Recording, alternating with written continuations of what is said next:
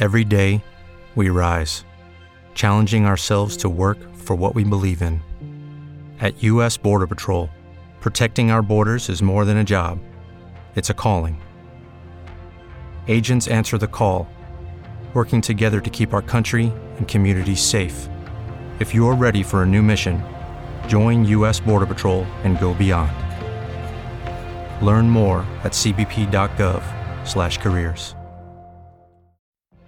What if you could have a career where the opportunities are as vast as our nation, where it's not about mission statements, but a shared mission? At U.S. Customs and Border Protection, we go beyond to protect more than borders, from ship to shore, air to ground, cities to local communities. CBP agents and officers are keeping people safe. Join U.S. Customs and Border Protection and go beyond for something far greater than yourself. Learn more at cbp.gov/careers.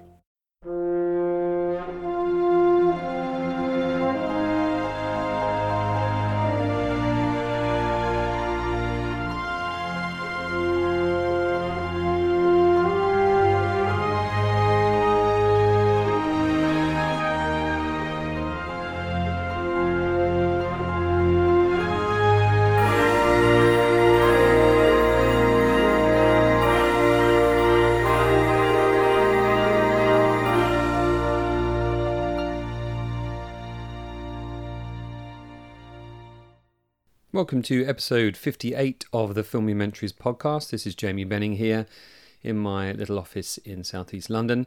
If you're listening to the podcast for the first time, welcome. Hope you enjoy it. And if you're a regular listener, I hope you enjoy it too, but also welcome back. You know the deal here. We've got about an hour or so of film history chat ahead. Apologies for the lateness of the episode again this month. I've been very snowed under with work and life in general, and a little project I'm working on. But as promised, I'll always get 2 episodes out each month. The next episode will be available tomorrow. If you're new to the podcast, do give the 57 episodes that came before this one a listen. Cherry pick the names that you know, then take a listen to the rest. And I guarantee that you'll find something of interest. You may also like to visit vimeo.com/filmumentaries, where you'll find many, many hours of my behind-the-scenes film documentaries, some full-length like Inside Jaws and Raiding the Lost Ark, and some shorter like the Robert Watts one or the Dave Barkley or Ivor Powell ones. So this is a very independent podcast. It is just me, my laptop, and a guest. So if you enjoy my work, do consider supporting it by visiting patreon.com/Jamie Benning. That's JamieBenning. Patreon is a really great platform for creators like myself who want to retain control of their output. And I make this for me, really, and people like me, hopefully you listening right now. And so far, there are about 100 of you helping to support the podcast, picking the various tiers that are available. So you can go for like a $1 tier or a $3 or $5 tier, and then you can get a poster if you go higher. There's even a $20 tier, and I have 2 people. They give me $20 a month for this podcast. So thank you to everybody that contributes, shares, posts, reviews, all of that stuff. There's a good bunch of you on Twitter as well that I have good conversations with about all the stuff we love in the behind-the-scenes world of filmmaking.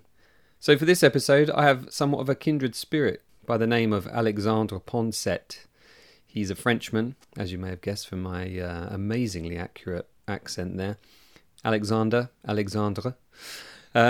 He is, like me, a lover of behind-the-scenes stories, and he and his friend and business partner, Gilles Penso, have created a trilogy of documentaries about heroes behind the scenes. One called Ray Harryhausen, Special Effects Titan, a second one called Creature Designers, The Frankenstein Complex, and a third one, the most recent one, called Phil Tippet, Mad Dreams and Monsters. I only recently became aware of their work, and I was very much inspired by it because as you may know, I'm in production on my first proper documentary with my pal Paddy Tyndall. We've been working very, very hard. We've had a bunch of meetings with producers who think they might be able to sell it for us, one here in the UK, one in the US. And we're just trying to work out what to do at the moment. It's an absolute minefield. We're going to have to find some money to invest in it. Even to get it to the Kickstarter phase is going to be difficult. It's going to be expensive. but hopefully we're going to manage it. And like Alexandre and Gilles, they've achieved this with a really small team as well, and it's quite remarkable what they've been able to do. I'll say no more now. You can find out the rest in the conversation you're about to hear. So here's my conversation with Alexandre Poncet, director, composer, and nice guy. And I'll be back at the end for a bit more jabbering on.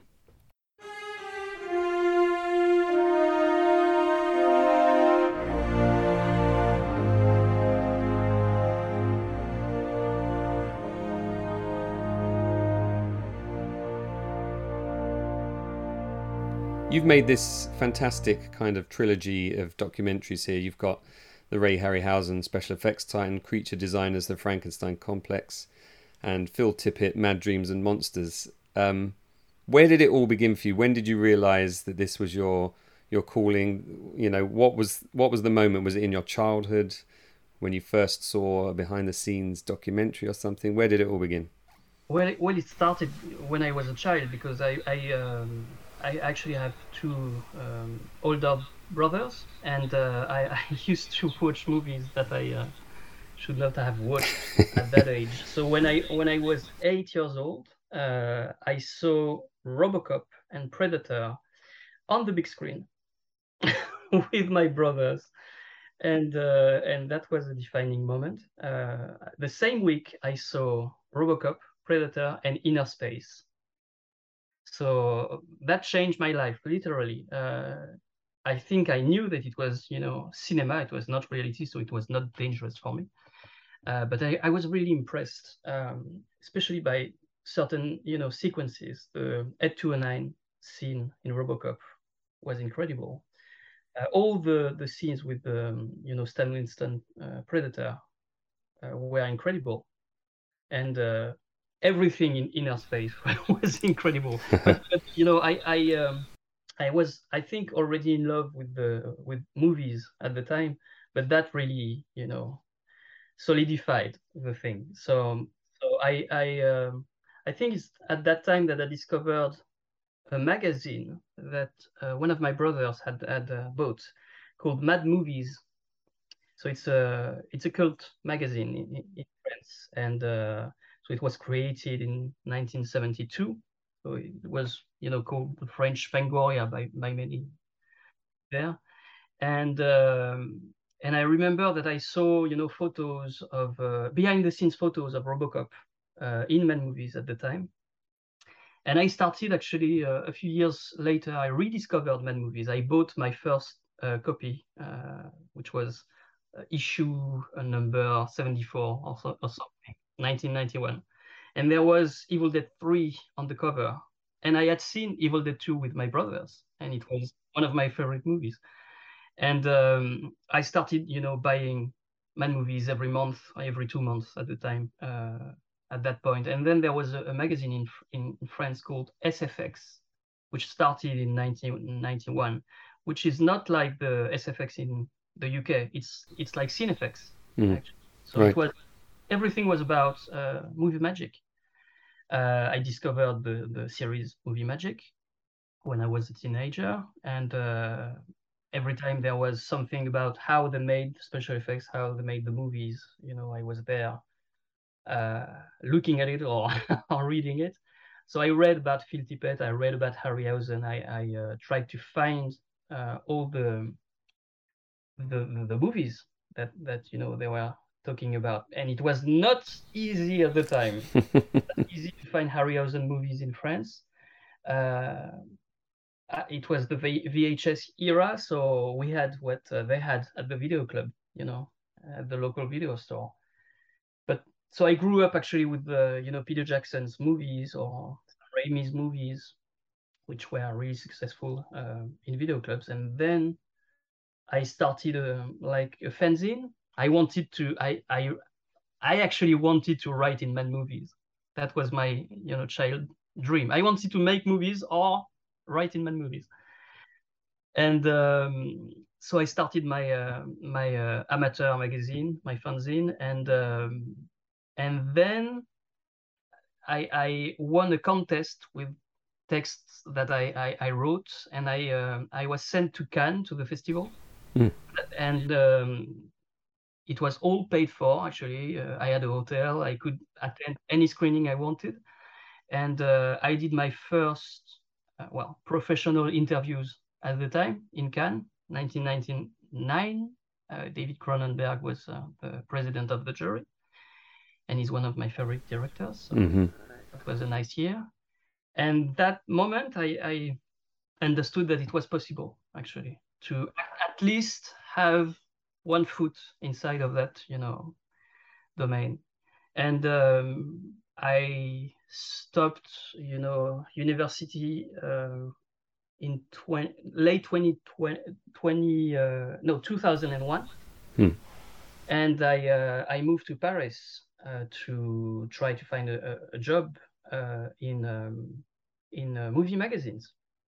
I'm gonna try to make this a little shorter, but my parents wouldn't pay for a school, to learn anything about movies. So, I went for it myself, and so I started to write for a small magazine, and then it grew. And a few years later, I started to write for Mad Movies, and now I'm one of the main writers.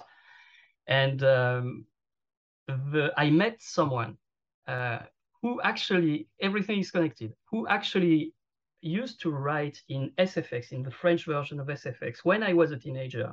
His name is Gilles Poncet. And so he's 12 years older than me. So I used to read his interviews when I was a teenager. And I met him at a festival in 2009 in France, the Gérardmer Festival. And I saw the guy on the train, and he was watching Amazon Women on the Moon by John Landis. And so I sat next to him, and we had a blast watching that stupid movie. And actually, John Landis was the main guest that year in Gérardmer. And Gilles explained to me that he had been working on a documentary about Ray Harryhausen. And he wanted to meet, with John Landis to ask him questions about Ray Harryhausen, because Landis and Harryhausen are connected. And I said, okay, I have a camera, you have a camera, maybe we can, work together on, grabbing some comments from Landis for you and for your documentary. And at the end of the festival, I remember it was 3 a.m. or 4 a.m. He showed me his promo reel. And it was like 5 to 10 minutes. I don't remember really, but it was, he had done an interview with Ray Harryhausen, a very long interview in his house. And so there were bits and pieces of this interview intercut with a photo of James Cameron and a quote of James Cameron saying good things about Harryhausen. And then a photo of Tim Burton and a quote, and Steven Spielberg and Terry Gilliam, etc. And then comparisons between Gilliam's movies and Harryhausen's movies, Cameron's movies, etc. And I told Gilles, I have just created my production company.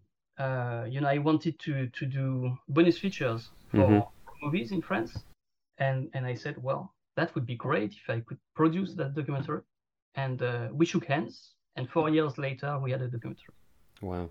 4 years. And a lot of those names you mentioned, having read about these people and admired these people's work, you've interviewed so many people between the two of you over the years. Do you how do you approach those interviews? Do you go in with a set of fixed questions because you've already written the story that you want to write for the documentary, or do you go in with a very open mind and have more of a conversation?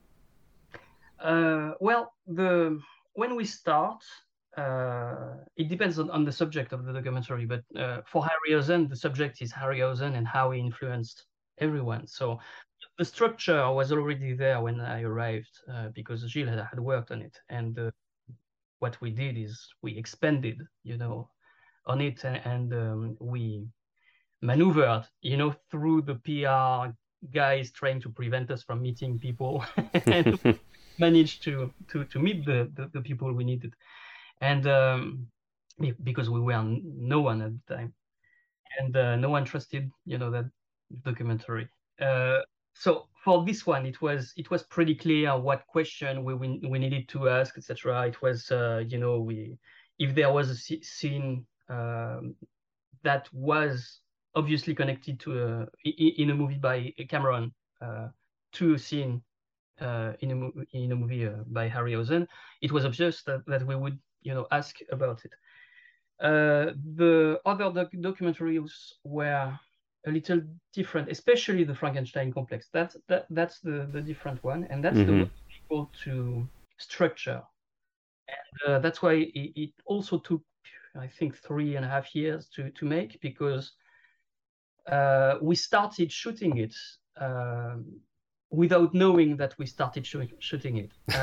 So I went to the US in 2013 to promote Special Effects Titan, so the Harryhausen documentary, and I was invited everywhere, at ILM and the Kyoto Brothers, Tippet Studio, ADI, so Alex and Woodruff's company at the time, and I had a 5D and a microphone, and so I asked them to do interviews, and I filmed B-roll, of what was happening there when I was there. So I asked them without any preconceived idea of what the story was. Actually, that was research. That was really research. The interviews were, what is happening with you? What's your life? What is your daily life is? What is the work like? How is Hollywood with you? Etc. So that was no preconceived thing. It was not projecting anything. I took back all that material to France, and I showed the dailies to Gilles, and we analyzed all the dailies for days, weeks, just trying to find something in there that needed to be told. And it was obvious at some point that it was the whole history of monster creators, not necessarily monster creation, but monster creators, why they do that, and the evolution of the job. And so we went back to do a second session, a second shoot, and then at that point we had I think a very rough cut of what we had filmed before, but we had more detailed questions. Yeah, and you knew what you wanted by this stage. Yeah, because that first kind of looking through the dailies is kind of like running into the woods blindfolded, isn't it? You're just overwhelmed by so much. I mean, I've been recently I shot some stuff in for 5 days in LA in February, and I'm still going through the dailies now. I mean, I have a day job and everything else, and a wife and kids and everything, so all those things come first. But just that overwhelming sense of, you kind of get lost in just this mire and ploughing through it. What do you find is the best kind of technique that's worked for you to kind of begin to focus? Is it grabbing noting down those little sound bites that kind of feel like they have a meaning to them, and then kind of drawing threads between them? Or is it something that just slowly reveals itself over time? So when we look at the dailies, we try to isolate themes and topics. And then so we actually have a rough cut, well, actually an extended cut of every interview, and we cut them, according to certain topics and themes. And at some point, even when you don't try to do it, some interviews will be connected. So you isolate those pieces and put them together.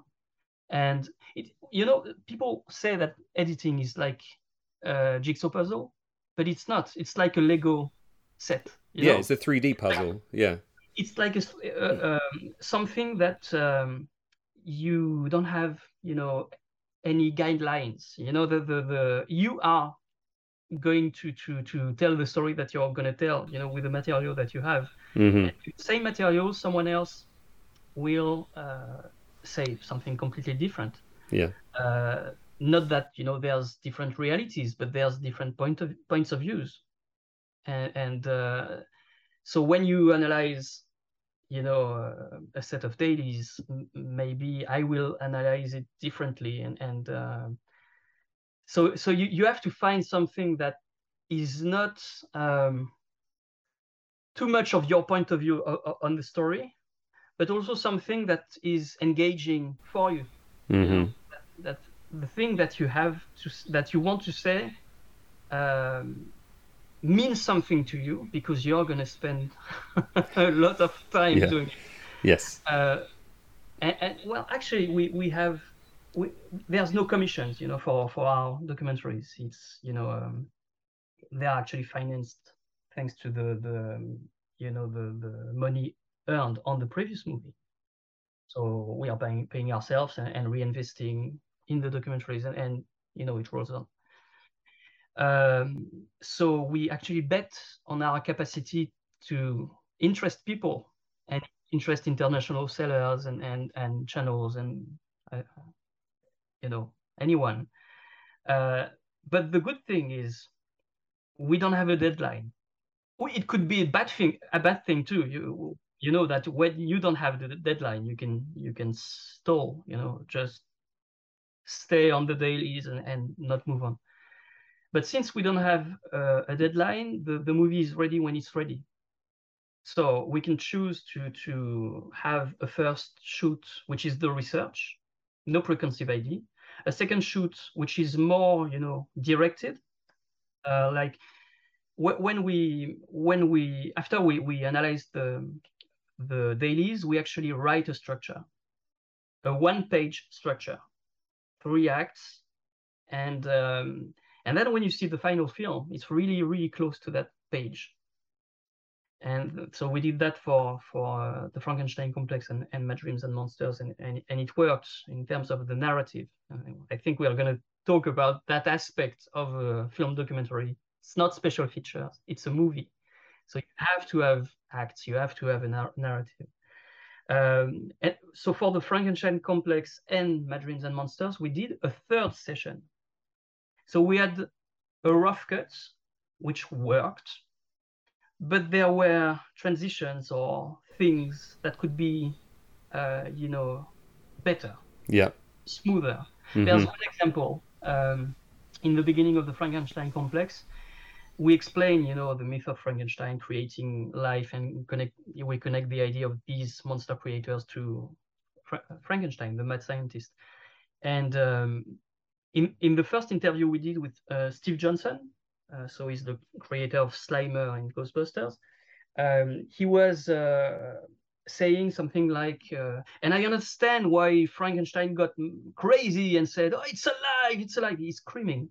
So he was screaming in the interview because it was, the vibe of the day.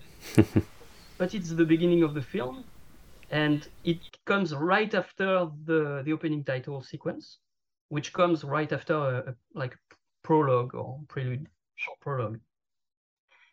And the problem is the music of the main titles, is bombastic. It's like really strong. And then when we leave the main titles, it's very calm and dreamlike, the atmosphere.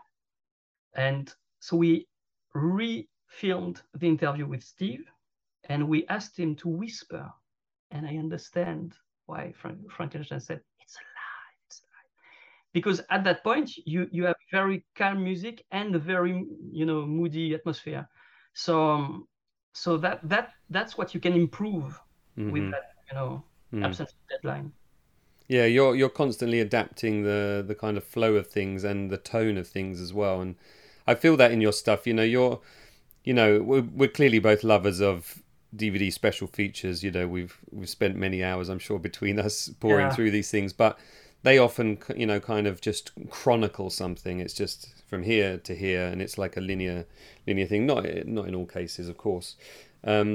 But there is a tendency to do that amongst film fans, I think, to kind of who go into filmmaking, to kind of just make it completist. Whereas you guys, you do have that 3-act structure. You clearly have I can go to a point in your film and watch it for 1 minute and know kind of where I am, whether I'm in the beginning, the middle, or the end, because there's that feel to it.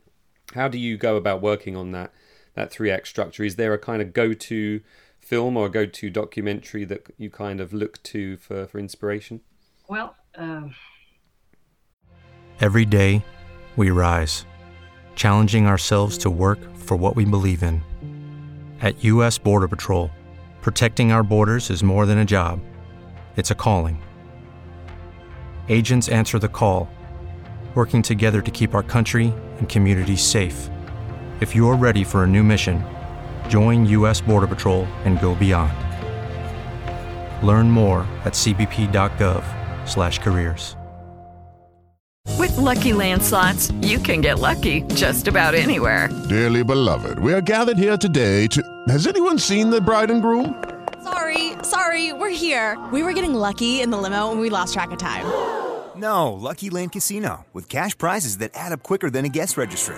In that case, I pronounce you lucky. Play for free at LuckyLandSlots.com. Daily bonuses are waiting. No purchase necessary. Void where prohibited by law. 18+. Terms and conditions apply. See website for details. I don't know if it's documentaries actually. I think it's something about the narrative, and the narrative is a documentary, a book, I don't know, a novel, a short story, with acts. Sometimes short stories, like Shawshank Redemption is a short story.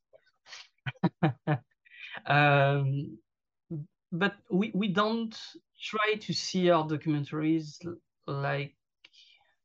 like special effects, special features documentaries. I love special features. I love movie documentaries, and some are really, really awesome and probably way better than ours. But we don't want. It's like animation. You don't ask someone who makes an animated movie, what's your animated movie that helped you structure your film. It's the same. It's not necessarily a genre. It's a medium. Maybe it's a genre. I don't know. I don't want to sound pedantic about this. No, it's really hard to, but yeah, we try to. Our goal, our ultimate goal, is to have a 7-year-old and a 80-year-old, grandmother watch the film and then understand it, even though they don't know anything about special effects. And we actually test the movies with audiences in festivals, and sometimes after a screening in a festival, we modify the cut. The first time we screened Special Effects Titan was in I think 1 hour north from London, and it was too long. It didn't work. It was more complete, but it was too long. It didn't work as a movie. Sometimes, you were in the middle of a scene and we added something that was too specific at that very moment, in the narrative, and it made you too focused on one element, and we needed at that point to have more perspective on the story. And that's something very intuitive. Sometimes maybe it doesn't work for certain viewers, but for us we needed to be smooth and to have an overall view of the story. And for the I think it's for the Frankenstein complex, there was something about Jurassic Park in the middle. We always knew that Jurassic Park would be the climax in the middle of the film. Think of the Matrix Reloaded. There's the big, chase scene in the middle. That's 20 minutes in the middle of the film.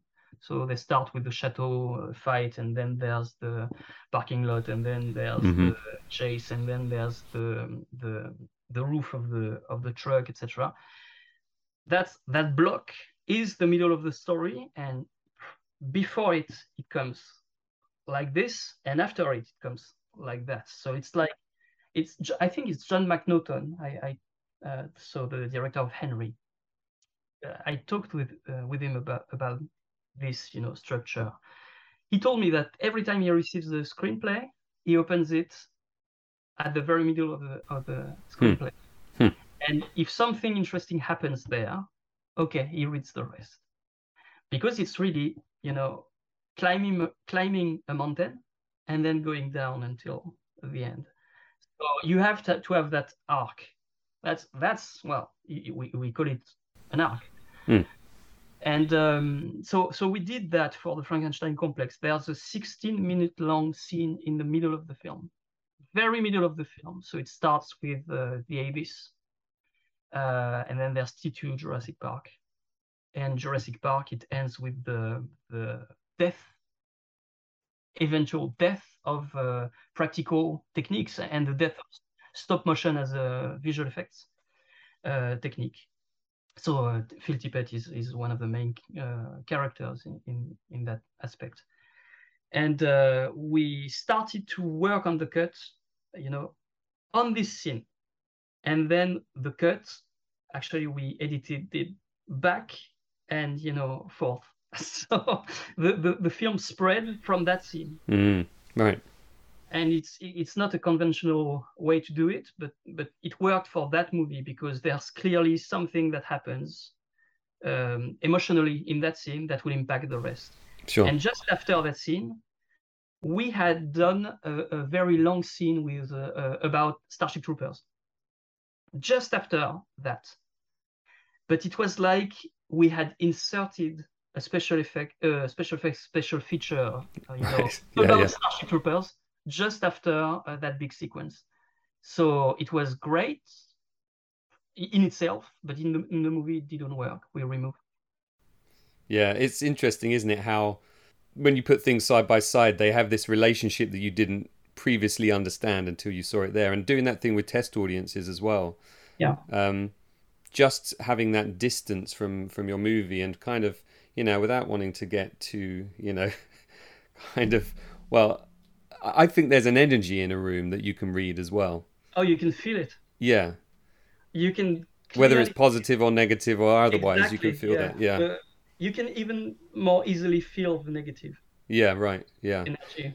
And also just having that distance of watching something on a big screen as well, because we're so used to in the editing process of just having our head down and we're maybe glancing between two monitors and looking at notes. And I physically do it. I was chatting to Walter Murch for this podcast last year, and he edits standing up, of course, famously.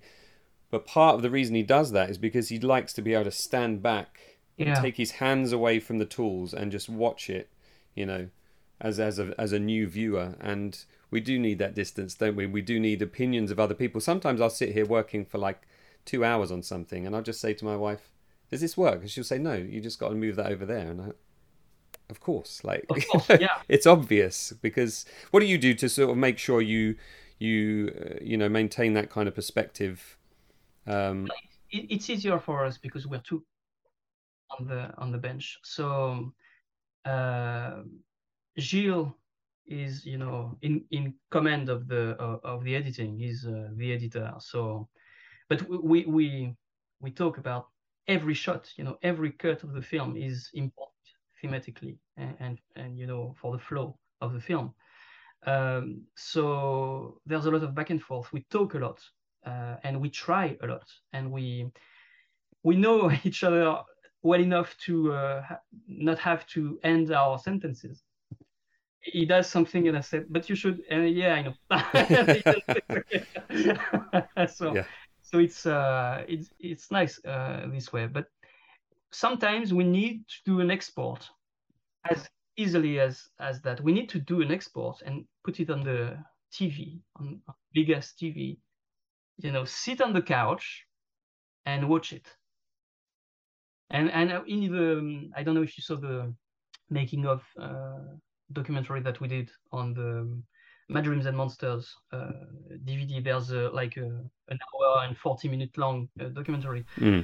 It's divided by year, and the final year it's all the post-production, and it starts actually with us on a couch reviewing the cuts on the big screen, and it's really important to actually sit through it, even though you know it by heart,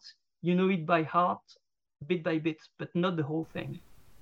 Yes. You have to be in the position of the viewer, like you're gonna, consume it entirely. So you need to have that perspective. You're right; it's really important. And so we talk, the two of us a lot, and then we test it with audiences. But you always have to aim at the big screen. Because it's like, when you add things that make the lives easier of people who have a handicap in a museum, it's not going to be better for the person who is handicapped. It's going to be better for everyone. Yeah. So if you aim at the big screen, you will aim at a certain, quality, standard.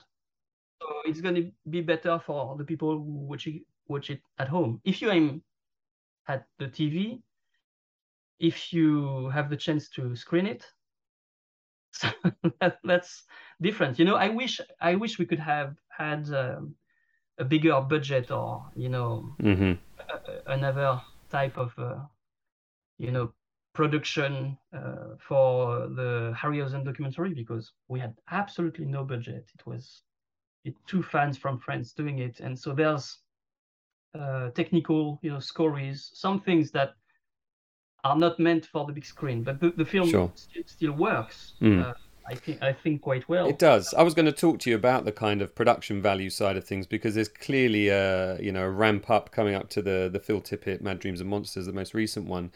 Not to say that Special Effects Titan does not have good production values. It does. It looks great. And talking about having no budget, I mean, you've done a fantastic job of achieving that. How do you kind of balance the need to improve each time and increase the production values with the kind of risk of going over budget or going over time? How do you kind of rein that all in? It's not that difficult for the budget for us, because it's mainly the two of us for the shoot. So we handle everything ourselves, and so it's a matter of time that you take to set up your shots. It's just take the time to check if there's a trash can behind, way, far in the room behind the one you are doing an interview with. It sounds stupid, but if there's a trash can, you look at the trash can. you need to not look at the set like it is. You need to look through the lens.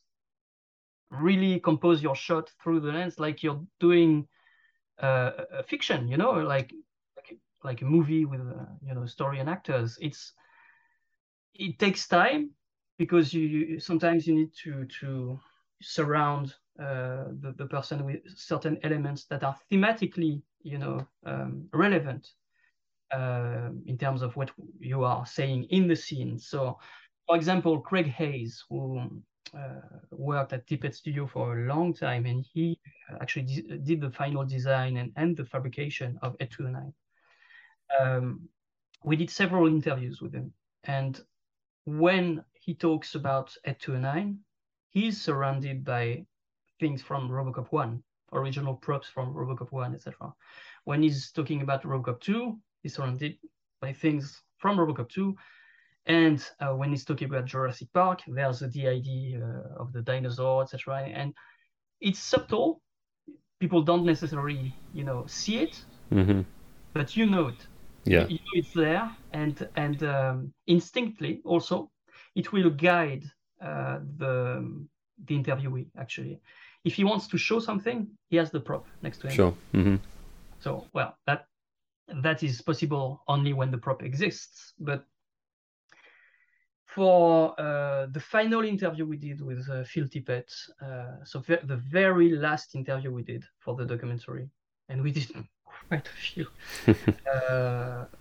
We knew it was the more personal, that was the heart of the film. That was what was not necessarily missing, but we had waited until we asked certain questions. You know, the most personal questions about his childhood, about, you know, anything that's personal.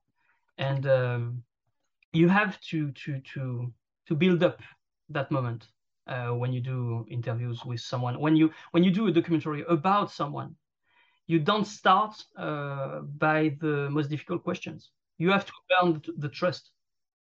So maybe you start with Star Wars, or maybe you start with Starship Troopers. I don't know. Maybe you start with something that's a little lame, maybe, but you build up, and then at the end you ask the important questions, and at that point he trusts you.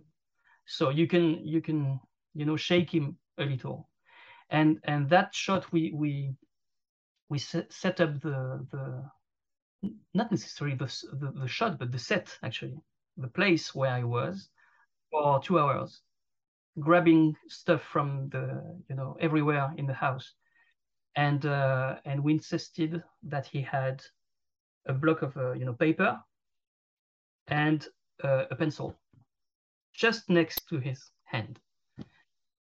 And of course, at some points, he talks about his childhood. He says, well, I was different, so I was alone, so I was. Doesn't finish his sentence. He takes the pencil and he draws. So I was always drawing, but he doesn't say it. He shows it. Yeah. That's visual. That's more effective, you know, in terms of the narrative. Yeah. Yeah, and that's a really nice moment. It's a nice touch. Phil is one of those guys that is, you know, has always been fascinating to me. It's a name that I've known since I was like 5 years old. To be able to spend time with somebody who is your hero must, you know, you've got the task at hand, clearly. You know, you've got your questions, you've got your topics, you've got the things you need to cover, the things you want to shoot, the things you want to draw out of him. But just that kind of enthusiasm is still there, I'm sure. I can feel it in the film, you know, I can feel the enthusiasm you have for the subject matter. It must be, you must enjoy it. You must get a buzz out of it. Oh, yes. Yeah, well, I have to say, so I explained that I was 8 when I saw RoboCop on the big screen. The Return of the Jedi was the first film I saw on the big screen. So he's all over Return of the Jedi. He created Jabba, etc. And one of my favorite movie robots is Kane from RoboCop 2. I think it's brilliant, and the stop motion scenes are brilliant. So Tippet Studio and Phil Tippett, to me, was always, you know, insane. It was the top quality of visual effects, and the walkers in the snow in Empire Strikes Back. And Starship Troopers. When Starship Troopers was released, I was 18 years old, and I saw it. We have movies released on the Wednesdays in France, so I saw it on the Wednesday it was released. I saw it on the Thursday. I saw it on the Saturday. I saw it the next Saturday. I couldn't get enough of that movie, and the bugs were incredible. So of course Phil was a god to me. So I remember when I first met him. That's a long story. I'm gonna try to make it short. I don't know if Go for it. but it's the moment that, you know, Gilles and I crossed the mirror, actually, really, in our career, if you can call it a career. I actually found this the other day. I was you know, A DVD or CD, yeah. Yeah, that's the DVD of the rough cuts of Harryhausen Special Effects Titan, a 70-minute long rough cut that I burned in 2010, and that I sent to the Harryhausen Foundation. So we started the film in early 2009, and I had many contacts, you know, with visual effects, you know, stars, thanks to my job at Mad Movies.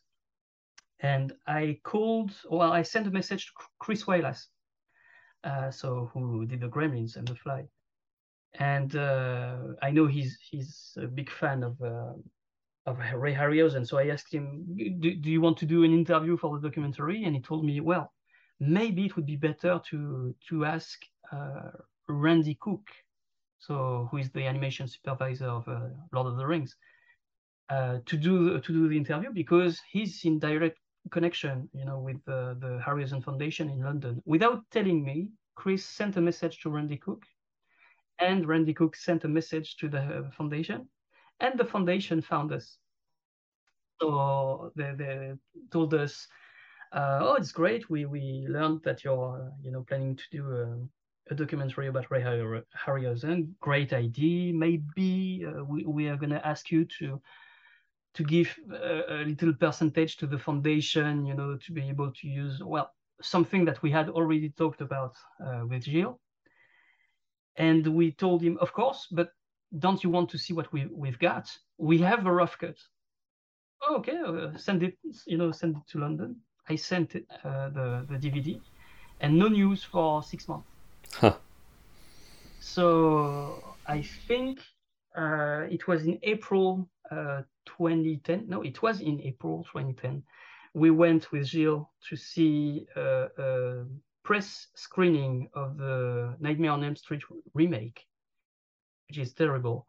So it was depressing, and we were even more depressed because we had met with every broadcast channel in France, and we had no from everyone for a documentary about Ray Harryhausen. They didn't know Harryhausen in France.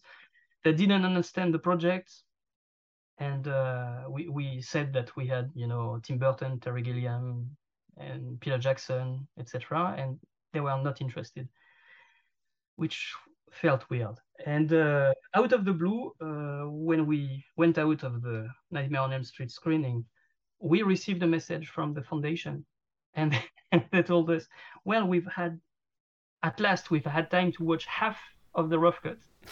And it's brilliant, don't you want us to join produce the film, and you could have access to all the collections of Ray, wow, to all our contacts, in Hollywood, etc. Amazing. That's the best email. Yeah. After 6 months, that must have hit really hard. Yeah. With so many no's from friends, and so they added, actually, you haven't heard from us in 6 months because we are working. We are planning Ray's birthday, 90th birthday, in London for June. Come over in June. We're inviting you to the birthday and to the party. And so we bought train tickets, and we arrived in June. And there was an exhibition in the British Film Museum that was about to open at the time. It was about to open, 4 days after that, something. And we had an appointment, at the British Film Museum to meet the guys of the foundation. And we entered. we felt that no one would take care of us, and 2 French guys, they would forget about us. They grabbed us by the shoulder. Yeah, come to the exhibition, which was not open. We enter the exhibition. It's empty, and there's Rick Baker, Dennis Muren, Ken Raston, and Phil Tippett. Wow. And Phil Tippett's daughter. And what? Sorry. And Phil Tippett's daughter. Yeah.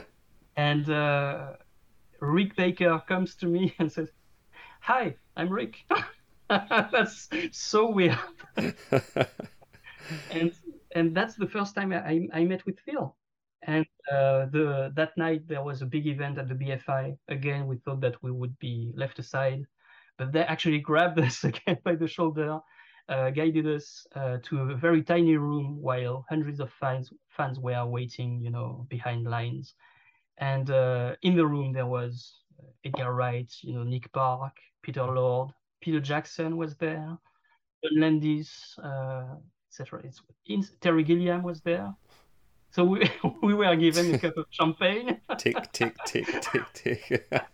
We were given a cup of champagne. Simon Pegg was there, I think, Andy Serkis. Weird.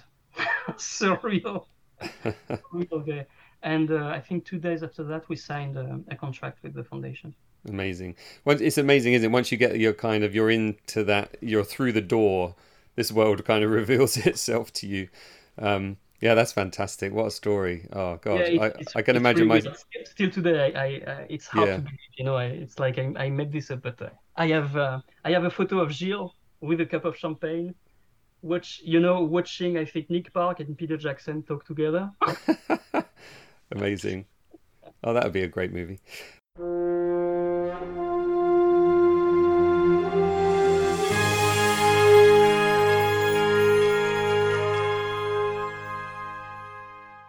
Lucky Land Casino, asking people, what's the weirdest place you've gotten lucky? Lucky? In line at the deli, I guess? Aha, in my dentist's office. More than once, actually. Do I have to say? Yes, you do. In the car before my kids' PTA meeting. Really? Yes. Excuse me, what's the weirdest place you've gotten lucky? I never win and tell. Well, there you have it. You can get lucky anywhere, playing at LuckyLandSlots.com. Play for free right now. Are you feeling lucky? No purchase necessary. Void where prohibited by law. 18+. Terms and conditions apply. See website for details. With Lucky Land Slots, you can get lucky just about anywhere. Dearly beloved, we are gathered here today to... Has anyone seen the bride and groom? Sorry, we're here. We were getting lucky in the limo and we lost track of time. No, Lucky Land Casino, with cash prizes that add up quicker than a guest registry. In that case, I pronounce you lucky. Play for free at LuckyLandSlots.com. Daily bonuses are waiting. No purchase necessary. Void where prohibited by law. 18+. Terms and conditions apply. See website for details. It is Ryan here, and I have a question for you. What do you do when you win? Like, are you a fist pumper, a woohooer, a hand clapper, a high fiver? I kind of like the high five, but if you want to hone in on those winning moves, check out Chumba Casino. At ChumbaCasino.com, choose from hundreds of social casino-style games for your chance to redeem serious cash prizes. There are new game releases weekly, plus free daily bonuses, so don't wait. Start having the most fun ever at ChumbaCasino.com. No purchase necessary. VGW Group. Void where prohibited by law. See terms and conditions. 18+.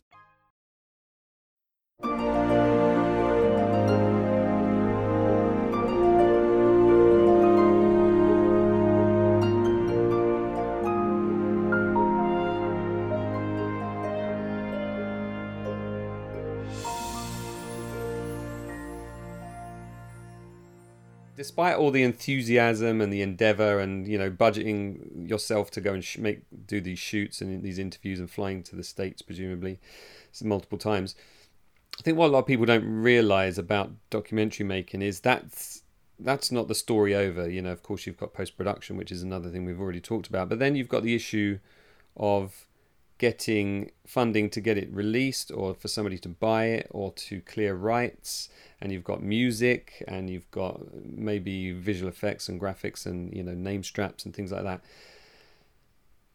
That is probably the bigger hurdle in many ways, and people don't really appreciate. You're able to talk a little bit about some of the hurdles that you've come up against, or the brick walls you've come up against. Yeah, well, to us the look of it, is very important. The sound of it is very important. So post-production is a battle. It's a long battle. It's a marathon. We have worked with a company in France. They specialize in main credit sequences for big movies. They did The Artist or OSS or Intouchable, with Party, and they also do some visual effects for us. But the opening titles, the end titles, and all the the names, the credits, etc., that appear on screen are as important as anything else, especially for a documentary, because it's part of the DNA and the personality of the documentary and what it has to say. For the Phil Tippet documentary, we wanted it to be not geeky. We wanted it to be arty and classy, because that's why we actually did the poster, the Da Vinci poster that we did, because we didn't want to say it's a movie about a visual effects artist. We wanted to say it's a movie about an artist. Yeah. And you've done a very good job of that. I have to say that artwork is fantastic. It really does draw you in. Yeah. the artwork is incredible. Paul Louis, so he's the layout. He's one of the main layout animators of the Simpsons, and we met him at Monsterpalooza. A while back.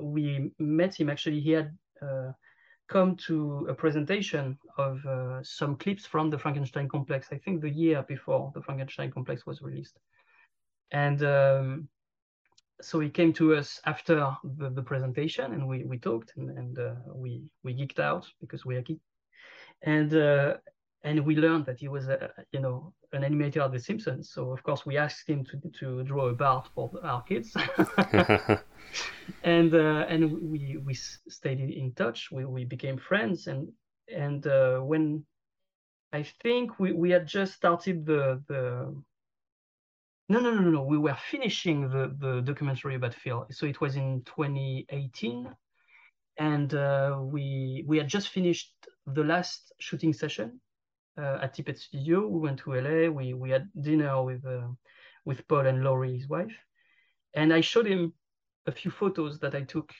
during one of the stop motion sessions, because we did stop motion for the documentary with the original props. And one of the photos looked like Da Vinci. It really was Da Vinci, reincarnated in a stop motion artist.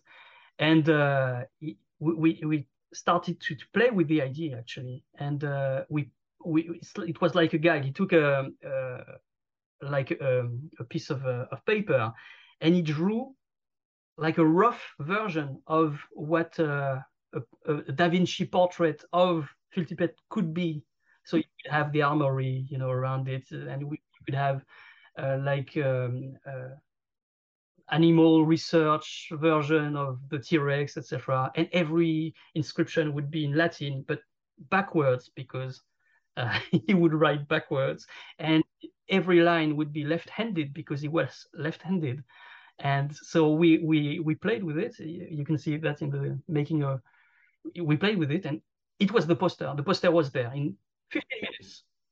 And then we said, the poster is, the idea is so good, we actually should include it in the film. So we decided, and I think it was never done before, we decided that the end credits would be the creation of the poster. We would animate, things like Da Vinci, and the final frame of the film would be the poster. And that's what we did, and it took months and months of animation and additional drawings. Paul did many drawings for the end credits, and the music, I composed it, for the documentary. So there's a very specific music for the end credits. So yeah, that's a lot of work. And then when you also have to fix, you know probably, but you have to fix things that you messed up during the shoot. Mm-hmm. We all have experience about that. For example, when you use a 5D, when you have neon lights in front of a 5D, it's really hard to not have the flicker. Mm-hmm. The flicker. And so when you have that, either you find a way when you shoot, or you fix it in post. So we had to fix it in post for the Frankenstein complex. And it was one of the main important interviews. It was with Rick Baker. It was in his studio, which doesn't exist anymore. And there was a big backdrop, backlit with neon light. The whole backdrop was like this. Flashing away. But we managed to find a way. We actually keyed the Rick Baker's face and shoulders, etc. And yeah, that was a lot of work. You don't see it, but but you would see it if it wasn't repaired. Yeah. You would see only this. Yeah. And when you've got to the point where you're happy with the documentary, you've got through post, you've got through the animation, or at which point, really, my question is, at which point have you managed to get the distribution deal? Has that been early on in the process, or has it differed throughout the different projects? For Harryhausen, it was the last year with Arrow. But it was mainly in the UK. And then we found other buyers, but we didn't have an international seller. For the Frankenstein complex, that's a good question. I think it was midway through, halfway through. We found Le Pacte in France. We were approached after the Harryhausen documentary by many international sellers, actually. So that's the thing also. You do one documentary and then people get to you. Yeah, it has that momentum then. They know who you are. You've proven yourself, and yeah. Exactly. The doors open and then they want to be, on your side before it's hard. But so we signed with Le Pacte, which is a very big international seller. We immediately signed again with them on the Mad Dreams and Monsters, the Phil Tippet story, from the very beginning. But I also negotiated certain things with them. Le Pacte didn't have a big enough advance, MG. They wanted actually to distribute the French Blu-ray and DVD, but they didn't want to add anything, on top of what they had planned for the MG of the international sales. So I kept the rights for France and Belgium for the Blu-ray and DVD, and I sold them myself to Carlotta, which is the French Criterion. So we are quite lucky with this. And Carlotta now they're following us for every project. And what I love with Carlotta is you really have people in front of you that love movies, and they love special features. And we have loads of special features for our movies. So, and they can commission new artworks, and it's a great company to work with. Mm. I know you don't want to get too deep into using copyrighted material, but let's just dip our toe into that world. No, that's important. That's an important. It is important. Yeah. The reason I don't want to talk too long about it is that it's a nightmare. Mm. It's the most difficult part of the whole process to me, and the more emotionally painful, because you have to realize that we're two little French guys handling copyrighted material that belongs to huge corporations, led by lawyers and etc. And there's a lot at stake actually for them. So I was brave enough or stupid enough to call them, because fair use is an option that you can go with. Fair use, it's you're using the copyrighted material in a certain way in your documentary, that it doesn't degrade the image of the thing that you want to talk about, and the way you use it is relevant to what you are saying in the documentary at that very moment. So it has to be verified shot by shot in that aspect. And you have to pay a lawyer. That lawyer has to write a letter. You have to have a budget for this. Yeah. Well, this is the thing that people don't realize about fair use. People think, oh, you tick this box, tick that box, and then you can use it. But you still have to go through the legal process, which is an expensive process to come to that agreement. Yeah. Mm-hmm. And so I saw what fair use was, in terms of cost, what that would cost to do it. And there's a blurry line in France, actually, because we have authors and we have authors' rights, and it's not about corporations anymore. It's really about the authors.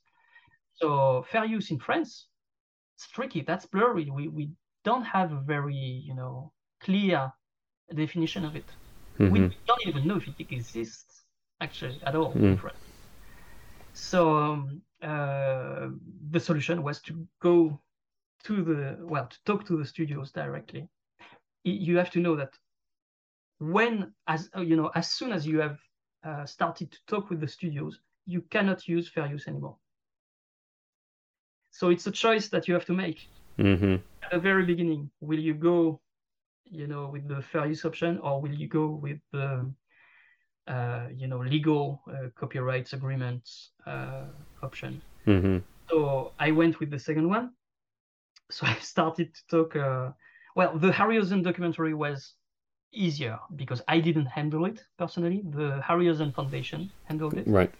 And most studios agreed to do it, and they agreed on the most favored nations agreement, which was something is agreed on by a studio, and the other studios have to agree on the same thing. If someone asks more money, everyone will ask more money, etc. Mm-hmm. So you have something that can be raised at some point. So if you also have to make choices, if a studio doesn't agree to give you the thing that you expect, maybe that can change your editing. And it did actually with one studio on Special Effects Titan. We removed all the clips that we wanted to use, and we used different things, different solutions. When you have a problem, you have a solution. For the Frankenstein complex, that was the most difficult. I think I worked on the copyright agreements for 9 months. And you have to understand that, well, you're in the UK, I'm in France. So when you start talking with people in the US, you start in the evening. They won't reply until morning. So you actually start a conversation about big money and big risk, go to bed, have nightmares about it, get up. While you're just waking up, you're reading the reply. It's a nightmare every day. And for 9 months.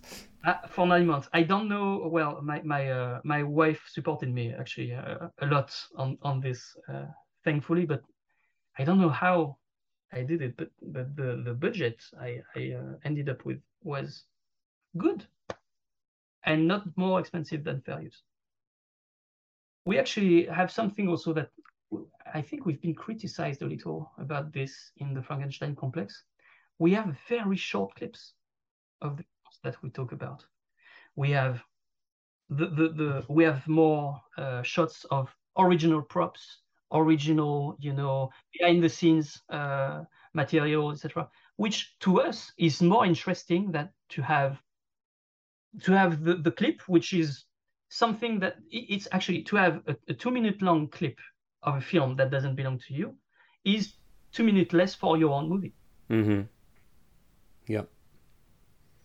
Yeah, I spoke to a director that I did a bit of consultancy work for on a series, and I was asking some advice about, how much should we budget for this and budget for that, and he said, start at $6,000 per minute for clips from a movie. He said that's kind of the bottom end, Yeah, I think it can be. It depends on the film. It depends on the film, and it depends on the studio. I learned that there's no rule, and you can negotiate until you stop negotiating, but you can negotiate. You can explain the purpose of your project, and you can explain that it's going to be good for them. And sometimes you talk with great people. I can talk about Paula Potter at Disney, who was so helpful for the entire process of the Frankenstein complex and Magic and Monsters. She's the best. She's brilliant. And she helped. She actually contacted other people to tell them that she wanted to support our project. So it's not, they're not evil. But you have human people working in front of you who have great responsibilities and a lot to work on at the same time. All the streaming offers at Paramount Plus, HBO Max, Disney who who have bought Fox, etc. It's a lot to handle for a very small team. So they are real people in front of you. It's not lawyers. So you have to talk with them frankly and respectfully, and they can help you if they believe in your project. They will help you. Of course, you can not talk with them and go with the fair use, but it's going to cost money also. Yes, but and you might. So sorry to talk about this, but the short clip solution is a nice solution. Yeah, because you could go down the fair use route, but you could end up with a product that's diminished in some way compared to what you could have achieved had you gone through that route. But that is a very difficult decision to make, isn't it? Whether to make the leap and go to the studios, or to keep it sort of in-house, as it were. You come across as a very nice person and a very, educated person, and you're easy to talk to. So I'm sure, a big part of this is about creating relationships with people where you create a relationship of trust. And then you've got that kind of shorthand with each other should another project come around. Or it might be they tell their colleague who works at another studio, because people jump around studios all the time, don't they? So it's definitely worth not burning any bridges along the way. Exactly. Yeah. But it's a long and painful process. But you have to focus on the people actually you talk to. With the Lucky Land Slots, you can get lucky just about anywhere. This is your captain speaking. We've got clear runway and the weather's fine, but we're just going to circle up here a while and get lucky. No, nothing like that. It's just these cash prizes add up quick. So I suggest you sit back, keep your tray table upright, and start getting lucky. Play for free at LuckyLandSlots.com. Are you feeling lucky? No purchase necessary. Void where prohibited by law. 18+ terms and conditions apply. See website for details. So that's what I have to say about copyright. Yeah, let's draw a line under that there. That's my line on that. That was great.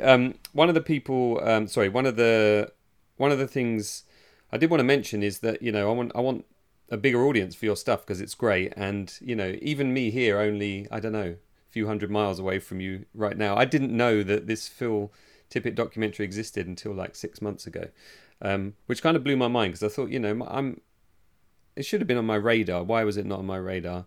And I'm sure there are people listening to this podcast going, hang on a minute, I don't know these 3 documentaries. Maybe because of distribution things or, promotion in different areas. But how can people currently see your films? Where can they find them? And in what form? Well, the thing is with us, you're sure that you're going to find a physical release somewhere. Because that's the condition. When I work with the international seller, I say I, not Gilles and I, because I'm the producer on this. So I'm the producer, and we both co-direct, and I read the music, he edits, and then we have people who work with us. But when I work with the international seller, I'd rather have less money, for an MG, and be sure that there's a physical release. Because when you sell it, it's nice to sell it for, big amount of money to Netflix or anyone else. But most of the time it's exclusive Netflix, and it prevents the existence of a physical release. And what you end up with is there's a tiny photo of the film in the back catalog of the streamer, and when the rights are over, your film doesn't exist anymore. And that's tragedy to me. I have shelves filled with DVDs and Blu-rays and 4K, and it's not because I'm a collector, it's because I care about this, and this is going to disappear. The history of cinema, what will remain when when you don't have internet anymore, of all these movies that have been exclusive to the streamers, all these documentaries, great documentaries that have been bought exclusively by streamers. We have the chance. Carlotta released this think 2 years. Describe what you're holding up as well, because people are listening so as well. That's a box set of our 3 documentaries in Blu-ray, and it's filled with hours and hours of special features. There's a new artwork with Phil Tippet and Ray Harryhausen. Well, Phil Tippet and Ray Harryhausen in front of the hands of the creature of Frankenstein, and it's great. You can hold it, you can put it on your Blu-ray player, and you can watch it that way. And I think it's better this way. I'm a big defender of physical releases, especially for small movies, indie movies, etc. So we have the Harryhausen documentary, the Frankenstein Complex, and the Mad Dreams and Monsters, Phil Tippett documentary, released on Blu-ray in France.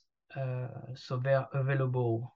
I don't know if the Harryhausen one is still easily, easy to find, but the other ones are easy to find. The films are in English, so it's easy to watch for people who are not, speaking French.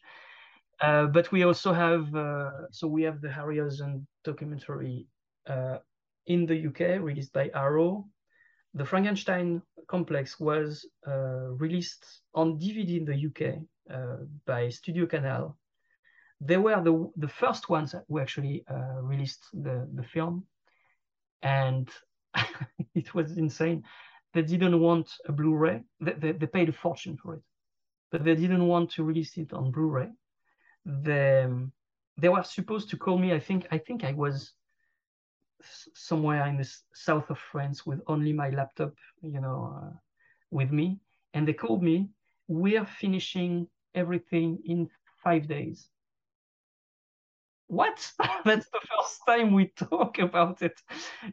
And I had in my laptop, I think I had 2 or 3, short internet, featurettes that I could send them. And Guillermo del Toro, which is another crazy story, but Guillermo del Toro hosted a screening of the Frankenstein Complex in Montreal that week.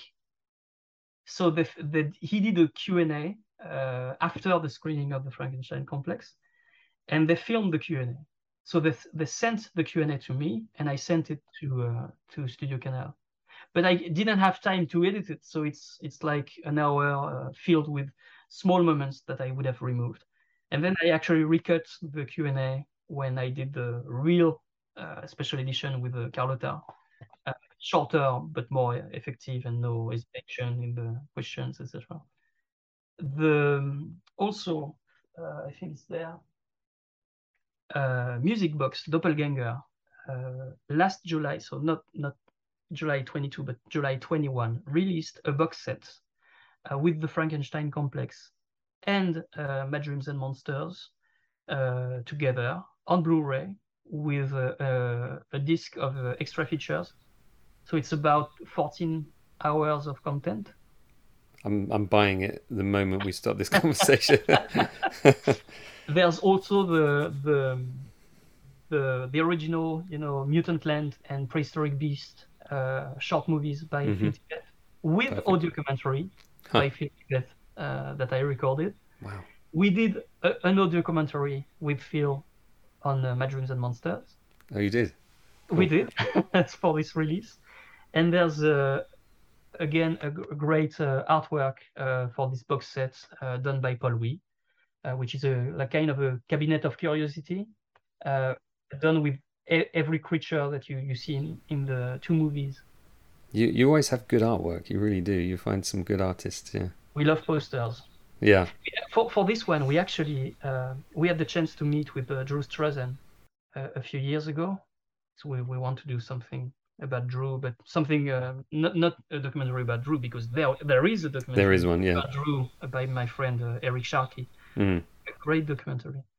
But we did an interview with him because we love movie posters, and Drew is retired now. But we asked him, and he told us that if he was not retired, he would do it. But at that time, it was not possible. And then we asked Paul, and we have a great artwork. That's fantastic. I'd like to, if you're able, or I can grab them off online. I'll make sure I post them when I put put this episode up. The Monster Collection. Cool, great. So I'm sorry, I'm doing my promotion, but no, that's I'm the client for the customer for this. Yeah. That's what I want to have on my shelf and hold. That's very cool. That's very cool. Well, I hope to get somewhere near something you've created at some point. As I said, I'm working on this documentary right now, and it's just kind of overwhelming at this stage. So it's been great to talk to you, and great to get some good advice, and great to kind of explain what goes on behind the scenes with these things, because I think a lot of people just don't appreciate the complexity of what it is that you do.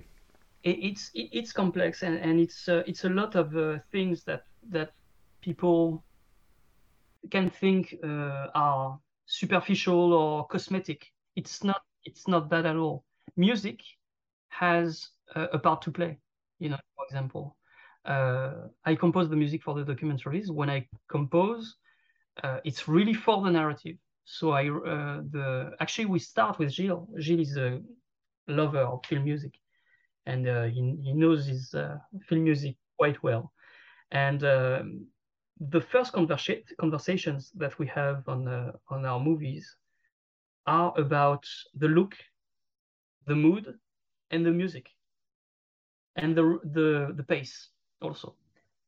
And from that, you have the length that comes after that. We knew that, for example, we knew that the Frankenstein complex was 1 hour and 42 seconds, 42 minutes.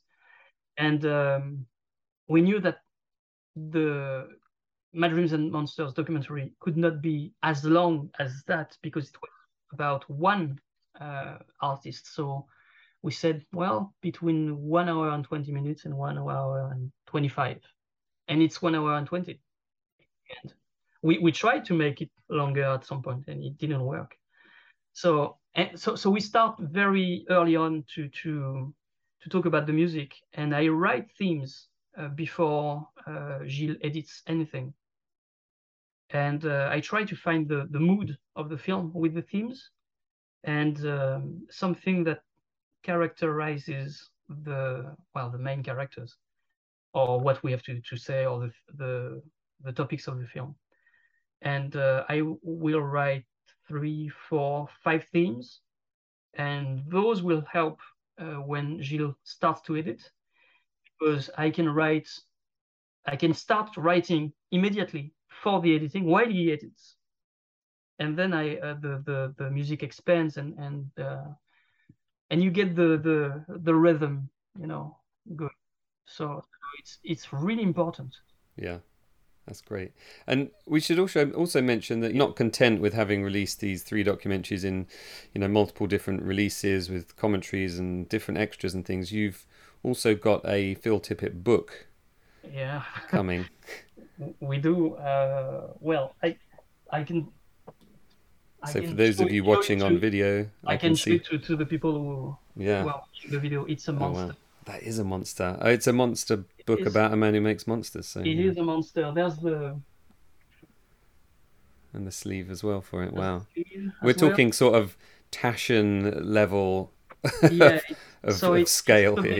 Yeah. Published by Cameron Books in the US. So they're the ones who did the Rick Baker book. Yes. Years ago. So it's that level of art book. It's 530 pages. Yeah, it's really actually hard to hold it and show it to you. Actually, that's the advanced copy that I received less than a week ago. So it's still weird for me to look at it. We actually started the Phil Tippett project as a book. That when we were filming the Frankenstein complex, we had access to all the archives at Tippett Studio, and we actually we found some drawers in the studio, and opened them, and there were storyboards from RoboCop, storyboards from RoboCop 2, original designs from Starship Troopers, insane stuff, never before seen stuff, notes, tons and tons of drawings and notes by Phil and his crew, sketches, artworks, incredible stuff. And we immediately said, there's a book there. We need to do a book about this. And actually, I remember that we spent so much time photographing all these archives that day that we didn't realize that we were alone in the studio. And at some point, we didn't have a battery anymore. Gilles went downstairs and triggered the alarm. Huh. We had to go out of the building, call Phil, wait for the cops, etc. That's an adventure. But we decided to do a documentary for a very specific reason, very actually practical reason. If you do a documentary, you film the interviews, and then you can use the extended interviews in your book. If you start with a book, you will have to refilm everything. Yes. Mm-hmm. Mm-hmm. So we started to move very, very quickly to the documentary, and so we met. I think it was in the middle of COVID. We met with the guys at Cameron Books via Zoom, and we showed them, a few photos that we had taken, because every time we were filming the original props at the studio, we always took nice, pictures, nice, etc. And we showed that to them, and we virtually shook hands. There's a book. Wow, amazing. What's the release date? October 25, 2022. So next month. Yeah. We could do things like this. Wow, that's like almost, a full page spread. That's a spread of Kane, the original puppet from RoboCop 2. Wow. And the level of detail, you can see everything. For the first time, I'm sure, yeah. For the first time. And it's almost the size of the real puppet. Because the book is huge. So. And Phil still has the full-size prop as well, like the full-size. He still has a lot up on the mezzanine, yeah. Yeah, a lot of full-size props. But yeah, we took a lot of photos of the studio. So that's oh wow, Ed 209, yeah, full-scale version of Ed 209. Huh. It's great that Phil has kept hold of so much of this stuff. That's the thing, isn't it? It's taking people like us, fans that have grown up with these movies, to become these kind of curators and custodians and historians, because the film industry isn't particularly good at recording its own history.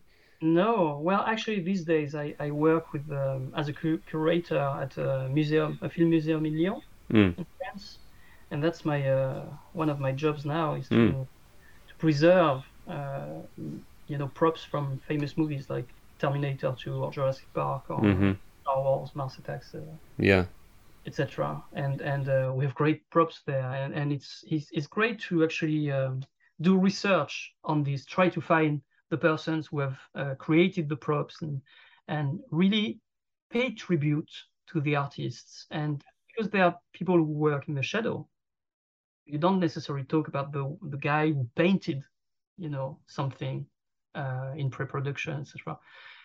When you talk about Stan Winston, so Stan Winston is the guy, but behind Stan Winston, there's an army of artists.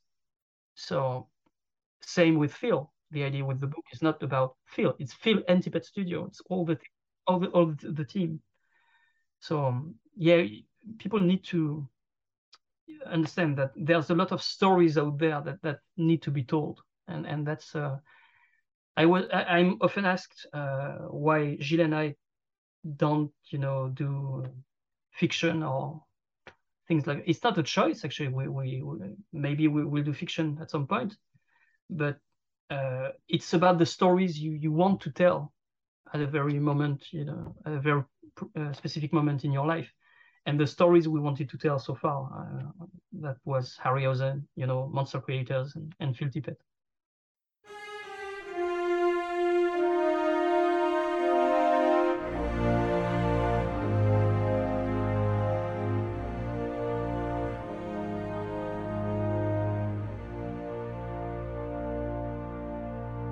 Well, I hope you enjoyed my conversation there with Alexandre.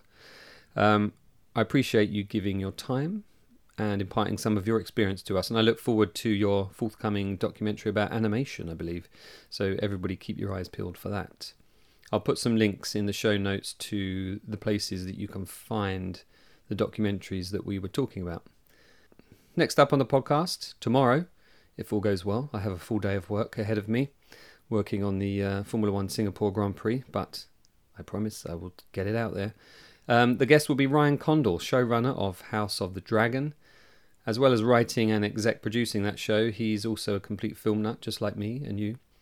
And he also has an incredible prop collection. As well as that, he's a co-host on a podcast called The Stuff That Dreams Are Made Of. He co-hosts that with David Mandel, who was a guest on this podcast, episode 57. And it's really nice to chat to Ryan. Apparently he's been a fan of my filmumentaries for years and has listened to all the podcasts. He's been listening to them on the way to the studio to shoot his show, which kind of blows my mind a bit. So that will be out in the next 24 hours. Thanks for joining me, and I hope you can do so for the next episode of the Filmumentaries podcast tomorrow.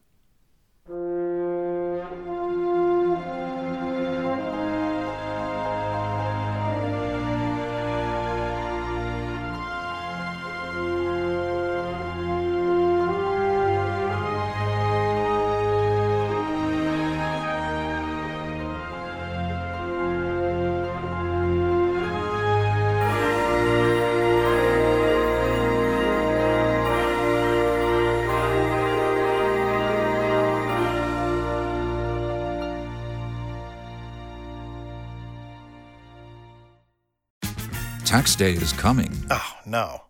But if you sign up for Robinhood Gold's IRA with a 3% match, you can get up to $195 for the 2023 tax year. Oh, yeah. Sign up at Robinhood.com/boost by tax day to get the biggest contribution match on the market. Subscription fees apply. Investing involves risk. 3% match requires gold for 1 year from first match. Must keep IRA for 5 years. Robinhood Financial, LLC, member SIPC.